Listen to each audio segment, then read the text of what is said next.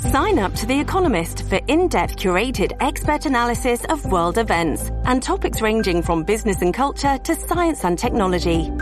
You'll get the weekly digital edition, online-only articles, curated newsletters on politics, the markets, science, culture and China, and full access to The Economist Podcast Plus. The Economist is independent journalism for independent thinking. Go to economist.com and get your first month free. I think if they could get 12 lobotomized hospital patients, that would be their preference, to just nod through whatever they want. You know, it is almost like they're disgusted by this inconvenience of a jury.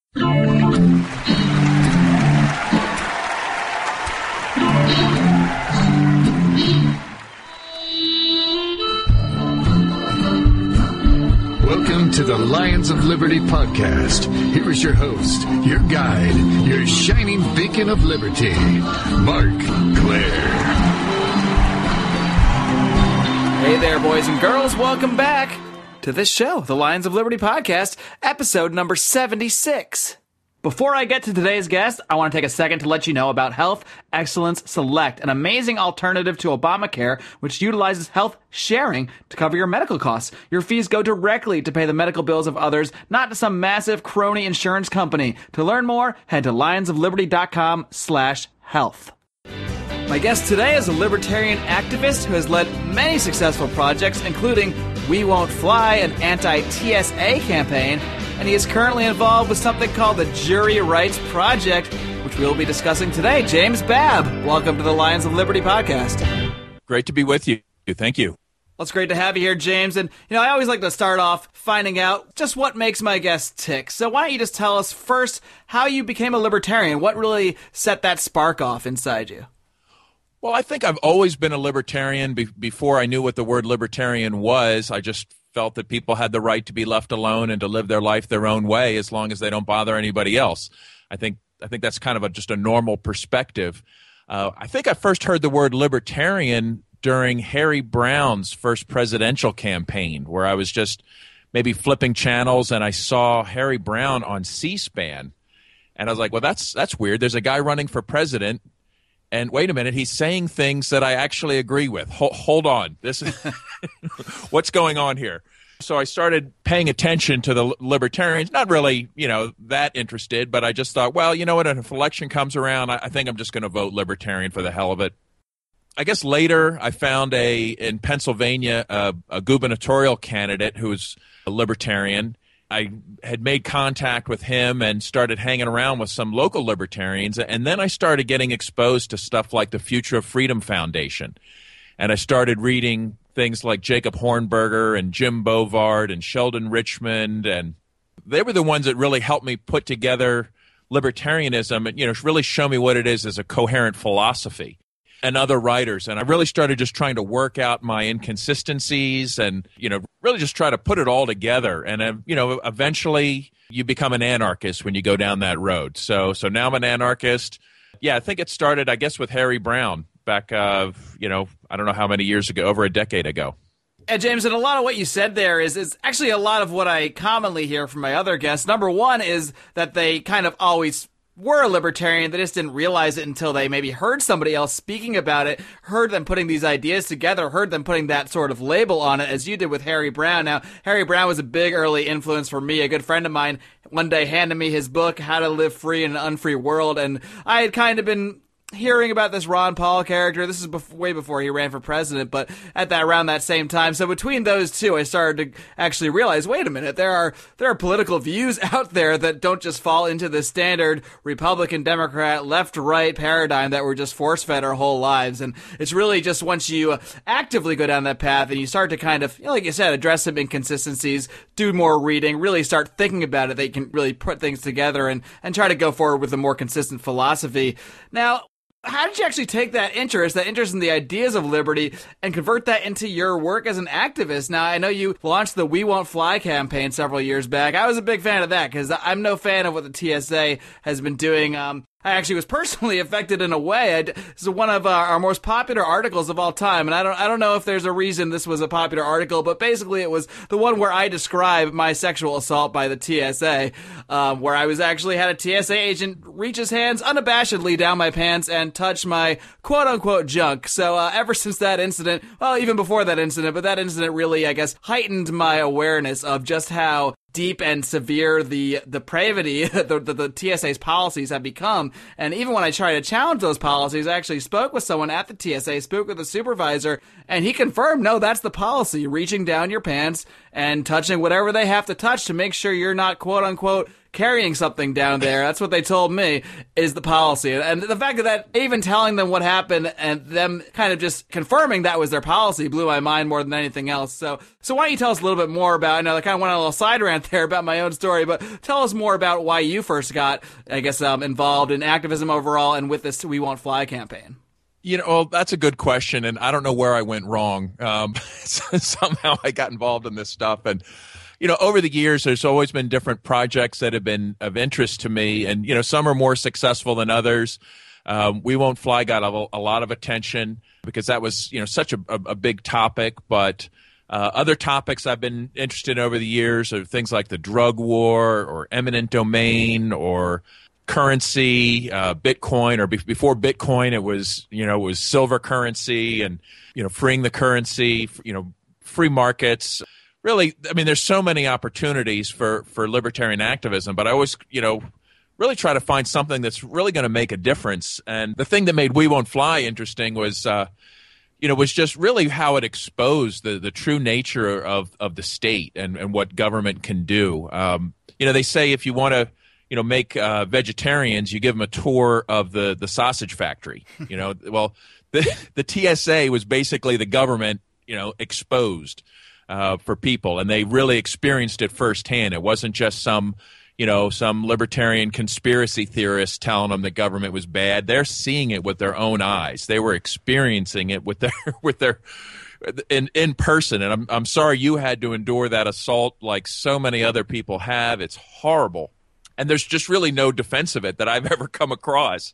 There's nobody that says, oh, no, they really have to put their hand in grandma's pants or the terrorists are going to win. There's just no defending it. So that was a good opportunity. But, I don't know exactly, what made me decide to get interested in this kind of stuff. But, but here I am. I think once you sort of get a taste of it and if you have some success, it's really infectious. Well, sure. Once you realize that you can actually take action, whether it's just speaking out, starting a blog, starting a podcast, or actually getting out in the street and creating some kind of activist movement, once you realize that those things aren't just little hobbies, that they can actually affect other people, they can actually change the way people are viewing things. I mean, I learned about the We Won't Fly campaign on CNN. So, I mean, that is about as successful as you can get when you can actually break through and the mainstream media is forced to cover you. So let's talk about your current project. It's called the Jury Rights Project, and it's focused on the topic of jury nullification. Now, a lot of my listeners who are familiar with these ideas might have heard that term before. A lot of people listening right now might just be learning about libertarianism and may have never heard that term before. So why don't you just start with telling us what exactly is jury nullification? Well, jury nullification is a doctrine that says a juror has the power to judge the law itself, not just the facts of a case. And this is a centuries-old tradition. It actually predates the Magna Carta.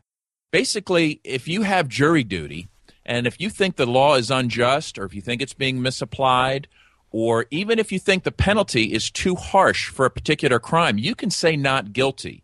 And this is an important cornerstone of the justice system.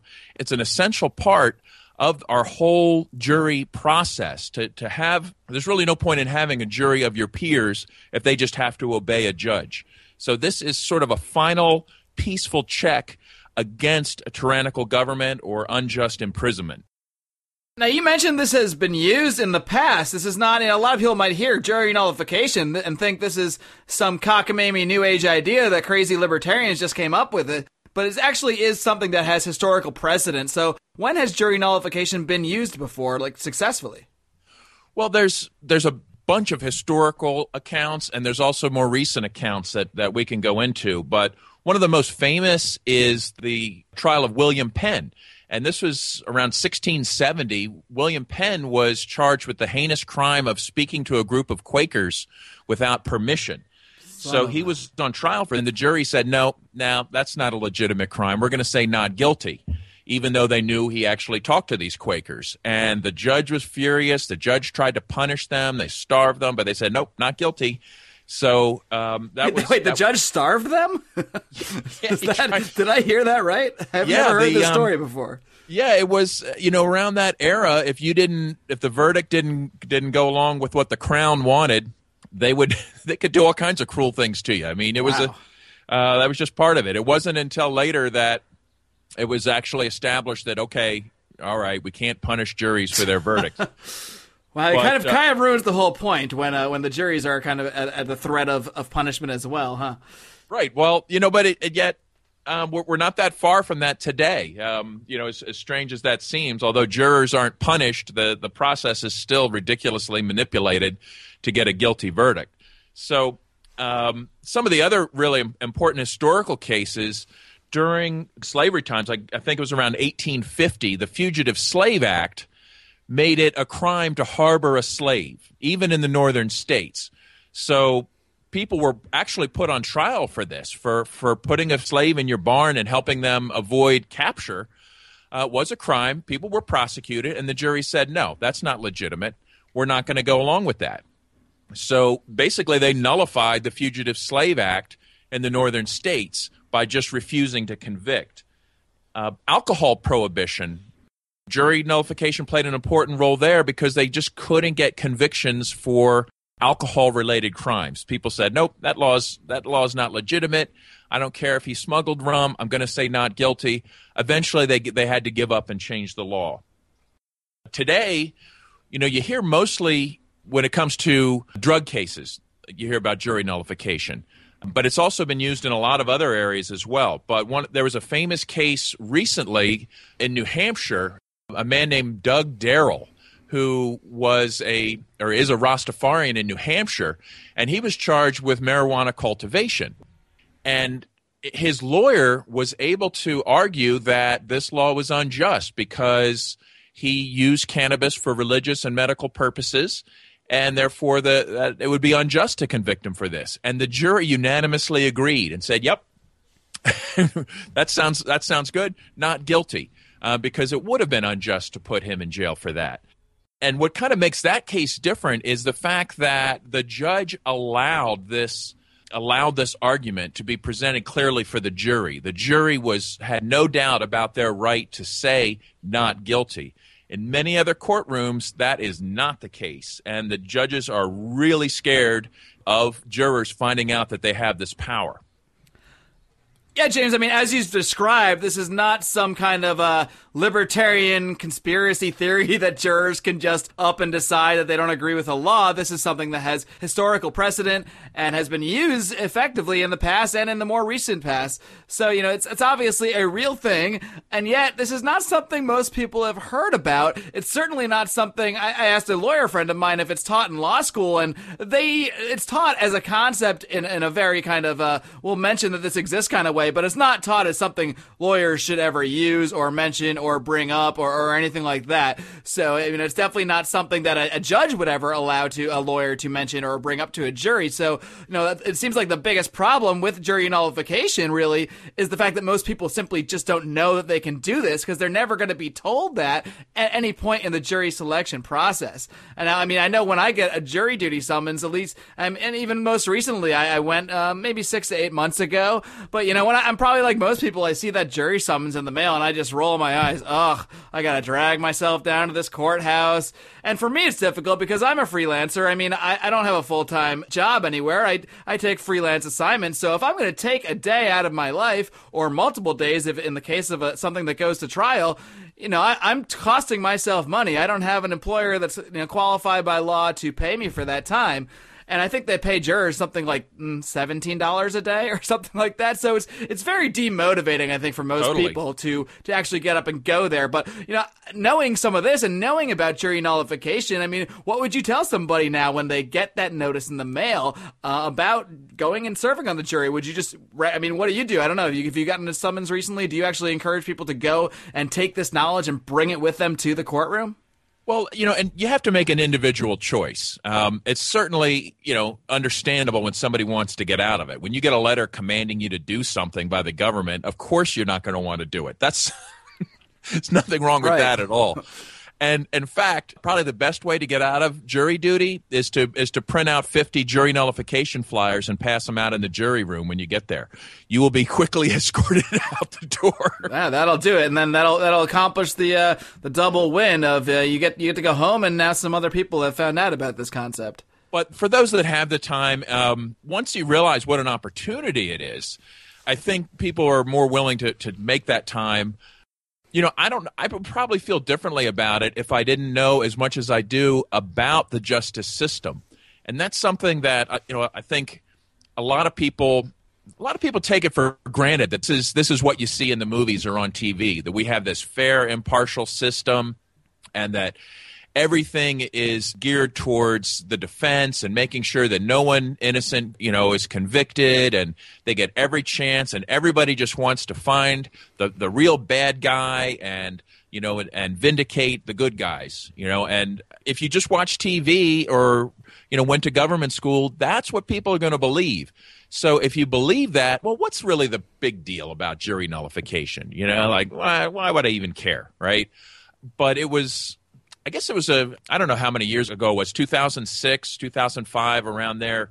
Larken Rose was on trial for a disagreement with the IRS.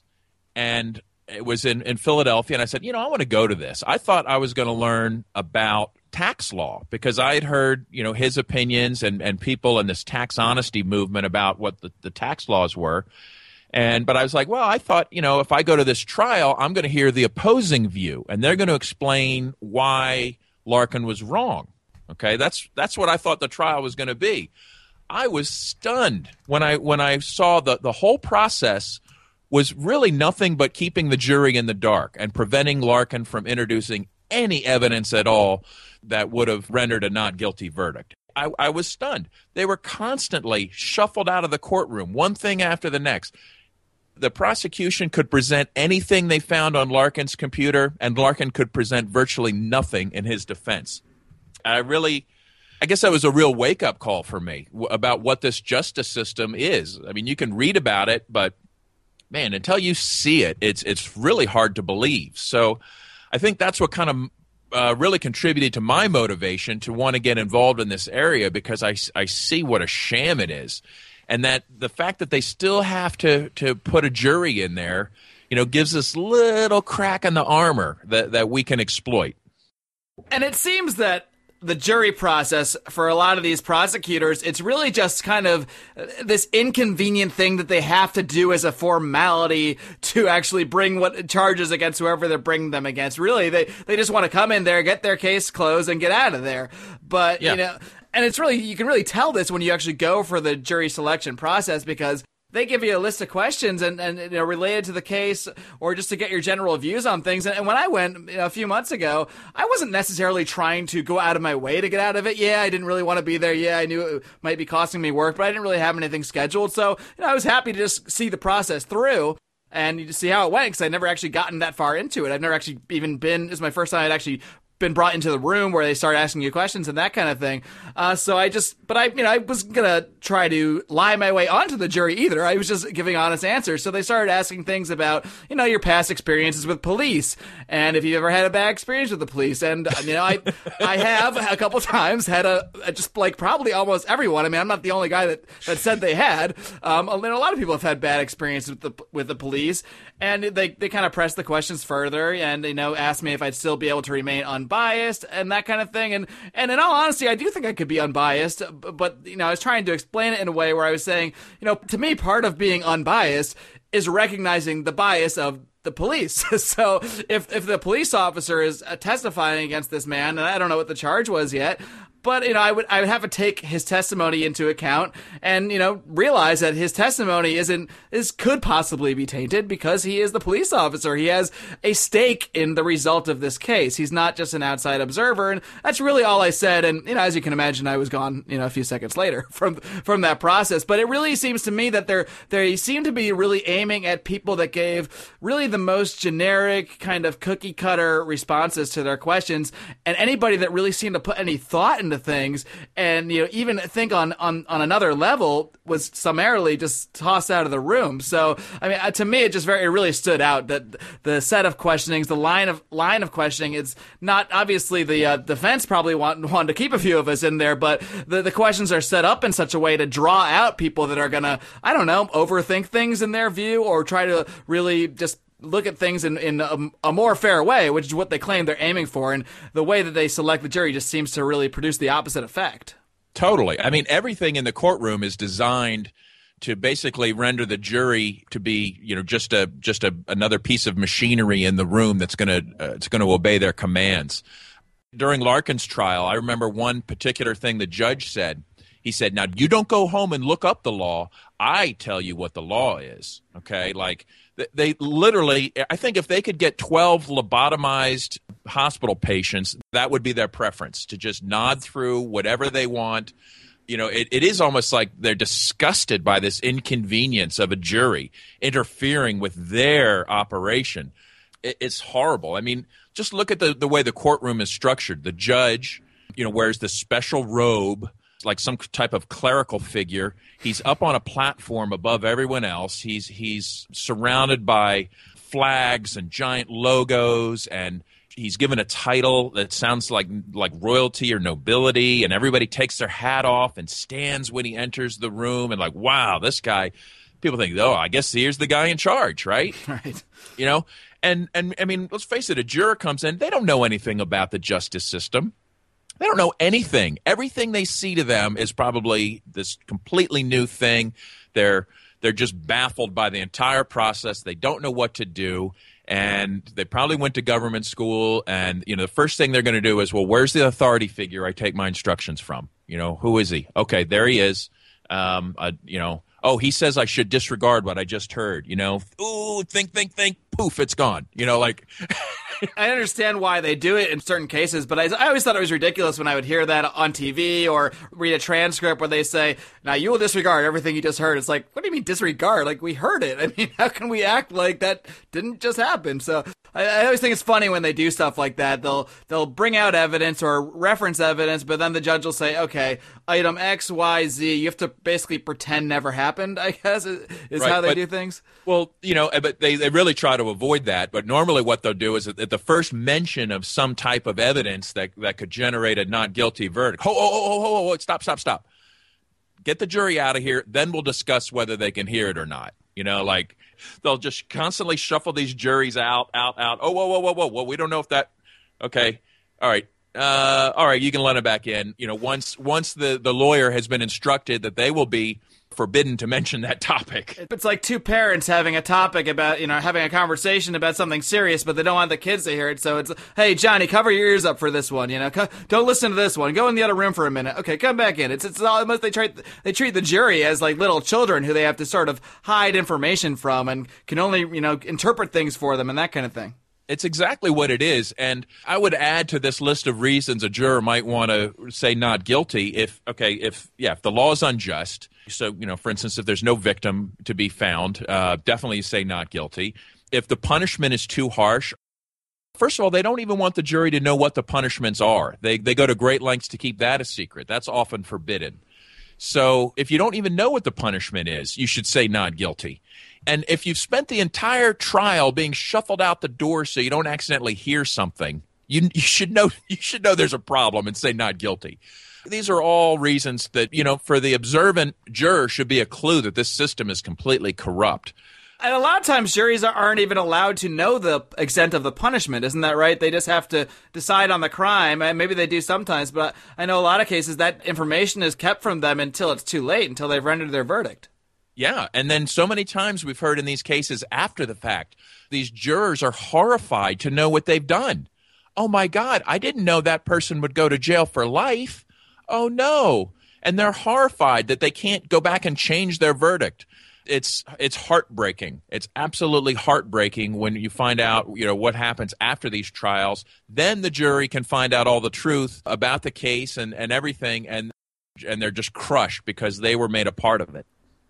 Wow. Now, to me, hearing about jury nullification, it sounds kind of like the thing where if enough people, well, first of all, if enough people even understood individual rights and why we shouldn't be aggressing on our fellow man and that kind of thing, a lot of these things wouldn't be a problem in the first place. But, if enough people just understood the concept of jury nullification, we could really see a sea change in how our laws are enforced. Because if they pass all these terrible laws, but people are just overturning them at trial every time, well, eventually it becomes irrelevant, as they did with fugitive slave laws, as they did during Prohibition. There's plenty of historical precedent for this as an effective method, but I think the big problem is that people just don't really know about it, and that is something you are attempting to address here with your project. Yes, we're finally going to get to talk about it now. It's the Jury Rights Project. So exactly what is the Jury Rights Project, and what are you guys out there doing to raise awareness about jury nullification? Well, I give George Donnelly a lot of credit for the Jury Rights Project. He's the one that really came up with an overall concept of an educational program that's web-based to inform jurors about their rights, or inform the general public about their rights if selected for jury duty. My role has been as a project facilitator, doing some different billboard campaigns and pamphleting operations at specific courthouses to bring awareness. And, basically, we just want to get the word out to as many people as possible, to build communities where other people are sharing this information, despite the fact that, in our libertarian circles, this seems to be, kind of common knowledge. Most people have no idea about it. They really have no idea what kind of power they have to get a peaceful person off the hook of these tyrannical laws. So it's juryrightsproject.com. People can sign up for an electronic course. They can sign up to receive email notifications, find out about different projects going on, like the one we have in New York City, which is currently running, which is a billboard campaign at the 500 Pearl Street Courthouse. What is the significance of that courthouse? I know there's been a fairly high-profile trial going on there recently. Maybe you can inform our listeners. Sure. Well, the first time I was at this courthouse was with Professor Julian Heiklund. And he was the one that really sort of got me into this type of activism of pamphleting outside of a courthouse. And he was arrested there multiple times for pamphleting, and he just would not yield. He kept going back, and they would physically hurt him. They sent him to Rikers Island for 2 weeks. For just giving out jury nullification information? Yeah, and refusing to cooperate in any way. He would just lie down on the ground. Wow. Wouldn't give him his name. He's just an ornery old dude, just says, I'm not yielding. He's like, there's nothing you're going to do to me that make me yield. And they fought him, and they fought him, and they fought him, and he was vindicated. They even tried to entrap him by creating fake jurors to go out and talk to him about a specific case, and he didn't take the bait, and they still prosecuted him for jury tampering. And he fought it, at great personal expense. Wow. And he eventually, they had to drop the charges. They never had a case, but they can bring charges against you as punishment itself, just to force you to defend yourself. It can ruin someone's finances. So, he laid the groundwork. He basically, as far as I can tell, personally made it safe to pamphlet at this courthouse. It's significant for that reason to me that I was really anxious to get back to this particular courthouse and make a difference. A good way to get media attention is to do something during a high-profile trial. And the trial of Ross Ulbricht is currently going on in Manhattan. Now, we're not connected with this trial in any way, but if that happens to bring media attention to our billboards and to the pamphleting operation, that's definitely a win for us. Ross Ulbricht, for those that aren't aware, is the man accused of creating and operating the Silk Road sort of black market website where people could exchange just about anything. Drugs, obviously, is the biggest thing that drew the ire of the feds there. But that's what that trial is all about, for those that don't know. And I guess recently, despite the fact that there's been a legal precedent set there that you can perform at that courthouse, I recently read that the judge in that case, Judge Catherine Forrest, actually did order the pamphleting to stop. Can you update us on exactly what happened there? Well, she didn't order the pamphleting to stop. Even she knows that she does not have that power. She was quite upset about it, however. Okay. But because she can no longer threaten the volunteers, what she can do, and what she did do, which is completely medieval, is she actually threatened the Ross Ulbricht defense. And she said, well, you know what? If those people keep doing it, I'm going to take the jury and I'm going to ship them off to a remote location and bus them in through our secret bat cave, okay, where they will be cut off from the outside world. Now, at first I was like, well, so what? But then it was explained to me, the significance of this. It's because the jury is not going to be told, look, there's this dangerous pamphlet out there with 100% factual information about your rights, and we have to, go to extreme measures to keep you from finding out about this.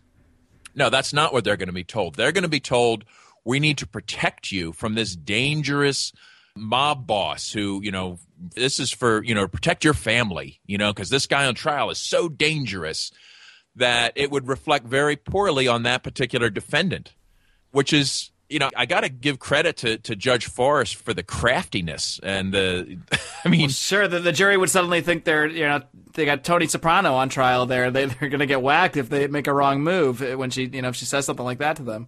Right. But however, the billboard campaign is going to continue. We currently have 6 of these kiosk ads surrounding the courthouse on sidewalks. And people can see photos of these if they go to juryrightsproject.com/NYC. There's an Indiegogo campaign. We've secured funding to keep these up through February, but we want to keep it going as long as possible, or even expand it if people want to contribute. We'd certainly love to have additional contributions. I've been absolutely overwhelmed with the support. It only took literally, I think it was a few days or less than a week to get the first month paid for. Now the second month is basically covered. It's pretty impressive. So I think, if you want to convert some of your dollars or Bitcoins into a way to make this Judge Forrest a little more grumpy, this is a way to do it. Now, James, I've got just a few more questions for you. But first, I want to take a minute to give a little love to our sponsor, Health Excellence Select. Now, until last year, I was just like you guys. I saw my health insurance cost double and my deductibles skyrocket thanks to the Obamacare health insurance mandates. Determined not to participate in this corporatist scheme, I sought an alternative and found out about health sharing, a fantastic concept in which your monthly fees go directly to pay the medical bills of others, not into the pockets of some crony capitalist fat cat. Health Excellence Select combines health sharing with a patient care personal assistant, 24/7 phone access to board-certified physicians, and discounts on dental, vision, and other benefits. The best part is that for most people, plans with Health Excellence Select are much more affordable than Obamacare insurance, and it meets the legal mandate, so you will not be fined for using it in lieu of insurance. For more information, head on over to lionsofliberty.com/health. Back in the beginning when we were talking about your kind of how you came into libertarianism and your philosophical development over that time, that you consider yourself an anarchist now. So, being an anarchist, how do you picture a jury system or even a justice system operating in a stateless society where this is not all kind of organized top down and that kind of thing? How do you see that unfolding? Do you have any kind of ideas about that? Well, what a great question. And my first answer is to say, I don't know. Because it is a very complicated question, and it certainly wouldn't be the same system in every place. That's for sure. But I think it would be radically different from what we have now. And I can think of 100 different ways that we could have a more just system. I think the concept of a jury of our peers is a sound concept, but it's been so polluted and so distorted and twisted. There has to be better ways to go about this. But I would think that, okay, there's a market for justice. There's a market for this. And because there's a market demand, that means people a lot smarter than I am are going to experiment with different solutions. And I think that if we can remove the coercion of the state, that some wonderful ideas will come to the surface. How's that for a non-answer? Not bad. No, I like it a lot. And, it's hard to envision how things might be in a different world where there's more justice, where people view things differently, where people view our interactions with our fellow man differently. We don't really know necessarily exactly how every little detail might work out, But that doesn't mean we shouldn't advocate for justice, and we shouldn't advocate for a world where we're not coercing everybody into whatever system we think is the best. And hey, maybe in a market-based system, jurors would get more than $17 a day for their service. I mean, maybe people could even become known as fair, just jurors, and maybe that would demand their own market rate. Maybe people could be career jurors. I mean, I don't know if that's a good or bad thing. I'm just tossing stuff out there, but yeah. And I'm sure that restitution would be much more important than it is now. You hear virtually nothing about restitution for victims when there's a crime. I mean, the first thing that I think that would be required in any kind of just system would be the victim being made whole or as close to whole as possible. To me, that would be the focus of a successful system. Right. It seems like nowadays our system is just focused on punishment of, whoever the criminal is. And in our case, so many laws are with victimless crimes that we're running around just punishing people when there's no victim at all. And that is, to me, the exact opposite of what constitutes a just system. So, and hopefully, I think jury nullification, this concept, I mean, it's kind of hard because in so many ways, almost every single human being needs to learn about jury nullification to make it effective on a mass scale, because it seems like they'll try to filter these people out. But I don't know, maybe enough people can learn about it and kind of go in there stealth with this knowledge, knowing that if they really do think something is unjust, they can, in fact, essentially, at least in one case at a time, overturn a bad law, prevent someone who committed a quote-unquote victimless crime from being, the victim of their own crime and being tossed in jail themselves. So it's certainly an important concept, and I'm so glad there are people like you, like George Donnelly, that are out there really promoting this stuff, because someone's got to do it, and I can't talk about everything here. So we need other people informing people about some of these more specific topics. And James, I always like to ask my guests for book recommendations. So what would you recommend to our listeners out there who are either maybe they're just learning about jury nullification for the first time, or maybe just learning about libertarian ideas for the first time? What book would you recommend to them? Okay, well, I've got two that I'd like to recommend. One on the topic of jury nullification is called, ironically, Jury Nullification by Clay Conrad. It's called Jury Nullification, The Evolution of a Doctrine. It's published by Cato. This is an authoritative book on this topic, a great, excellent book. But for libertarians, there's another book out there I want to recommend. It's really fun, and I just got a kick out of reading it. It's very light reading, easy reading, and it's by Jim Bovard. And it's called Public Policy Hooligan, Rollicking and Wrangling from Helltown to Washington. It's basically an autobiography by Jim Bovard. And Jim is a famous libertarian writer. Certainly, educated me on many topics over the years.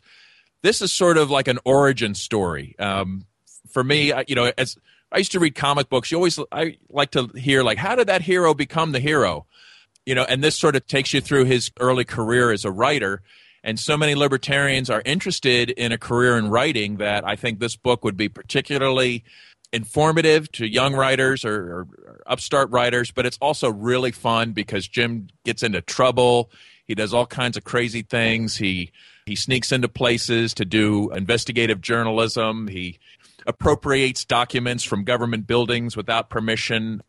Anyway, it's just a really fun book. It's available on Kindle. So, Public Policy Hooligan. James, before I let you go, I want to give you one more chance to give everyone a little roundup of exactly where they can find the Jury Rights Project, as well as any other projects you've got going on, how they can contact you, and all that stuff. Well, juryrightsproject.com, is a great place to go. I also recommend the Fully Informed Jury Association, FIJA.org, for additional information. They also have flyers that you can download and take to the courthouse or to your community meeting and pass out or share with your friends. They've been at it for decades, providing a lot of good resources and reporting on this topic. And I'd certainly want to encourage people to try to, start their own pamphleting operations. It's not very hard. Folks can reach me through Facebook. In fact, if you go to jamesbabb.com, it'll just redirect you to my Facebook. Send me a message. I can help you get set up with some training and materials that you could use to start something in your own community. James Babb, thanks so much again for coming on the show today. You're doing great work, and I wish you the best of luck. Well, thank you very much. We'll be back after a little break. Hey guys, Mark Claire here, lionsofliberty.com, where we strive to advance the ideas of liberty daily. we bring you the Morning Roar. That's right, every Monday to Friday we'll have a brand new edition of the Morning Roar where we provide a roundup of some news stories that you may not find in the mainstream media or even in your typical social media newsfeed. We find stories that relate to the ideas of liberty and provide you with our liberty perspective on them. We wrap it all up every Friday with Felony Friday, where our own John Odermatt goes out and takes a look at some sort of felony. There's felonies committed every day, whether it's a felony committed by the police, a politician, or even an average citizen. You can find all of this and so much more over at lionsofliberty.com, advancing the ideas of liberty daily. This is Glenn Jacobs, and you're listening to the Lions of Liberty podcast. Your shining beacon of liberty, Mark Claire. All right, folks, I really hope you enjoyed my interview with James Babb. And if you didn't already know about the concept of jury nullification, I hope you learned a little bit more about it today, because to me, this is one of the most important concepts that people can learn about. There is so much injustice today in our system. From the way prosecutors operate, the way the judges operate, the way juries are selected, the way juries are manipulated. So much injustice, but even if we assume that the actual system itself is carried out in a fair and just manner, in an unbiased manner, which, as James pointed out, is far from the case, even if we assume that, we have to realize that there are so many bad laws out there that even if everybody did things, followed things by the book, there would still be so many thousands, tens of thousands, and hundreds of thousands of people going to jail because of bad laws for victimless crimes. And we saw Eric Garner in New York City. He was the victim of a bad law, the victim of a victimless crime law, taxing cigarettes at an insane rate, which creates the conditions for Eric Garner to go out and sell cigarettes. Just like someone in a store, 10 feet away was doing as well.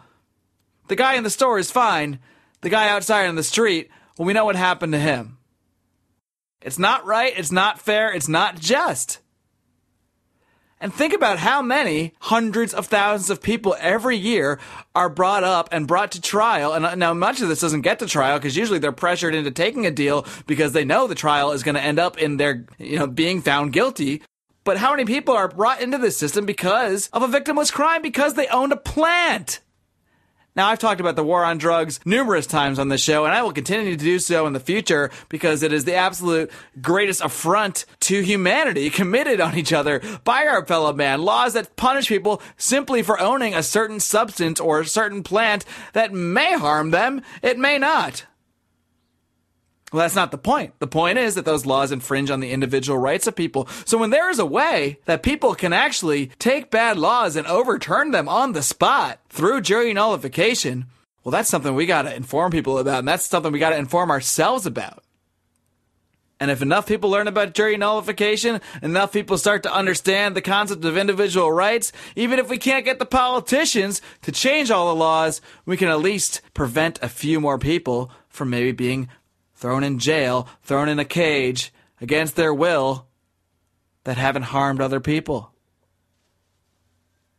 And it's not just some crazy cockamamie libertarian conspiracy theory, folks. It's a real thing. They use it to, help people that harbored slaves in the North. They use it to acquit people who were guilty of smuggling alcohol during Prohibition.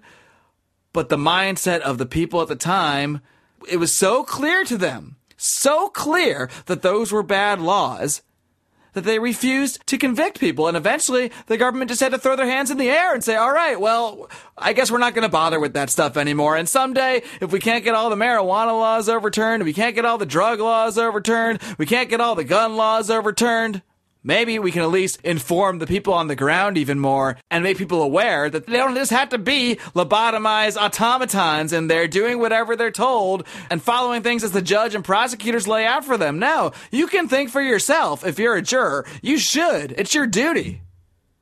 You should and can think for yourself. You should and can overturn bad laws. That's going to take a lot of people to be informed about this issue to really get it across, for it to be effective, because they try to filter good, sound jurors out of the system so much. But that doesn't mean we shouldn't do it. It just means we got to try harder. We got to talk more. We're not going to change things overnight, folks. That's the truth. That's what a lot of the Ron Paul people learned when, they didn't just have a magical electoral victory because Ron Paul was so smart and truthful and fiery and said all the right things. They woke up the next day and he wasn't president and things hadn't changed. Because it takes a long time to inform people. It takes a long time for people's philosophies to change, and that's what we got to work on to see more justice in the world, however that might take shape. That's why I'm sitting here in the Lions of Liberty studios yelling at a microphone. I'm not really yelling. I'm just talking in an excited manner because I'm excited about jury nullification. I'm excited about the Lions of Liberty podcast. I'm excited about sharing this stuff with my audience out there. And I want this audience to keep growing. So, of course, if you enjoy this show, I encourage you to share it with others. Send people over to our Facebook page, facebook.com/Lions of Liberty. Check us out on the good old Twitter, @Lions of Liberty. We're on Google+.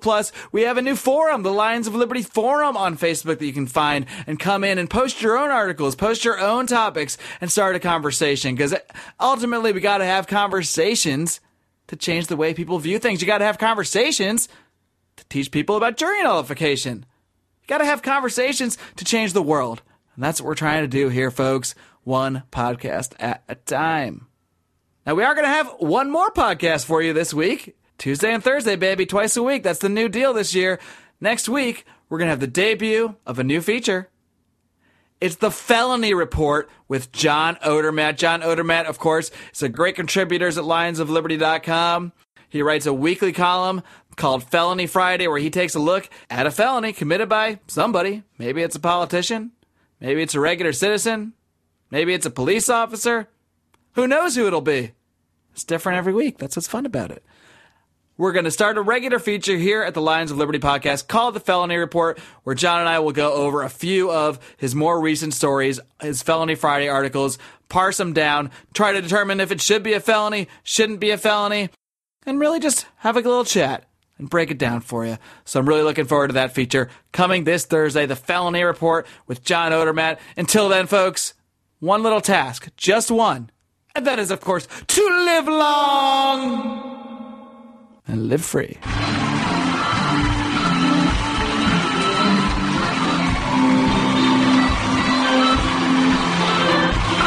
Head of Editing and Mastering, John Dobbin.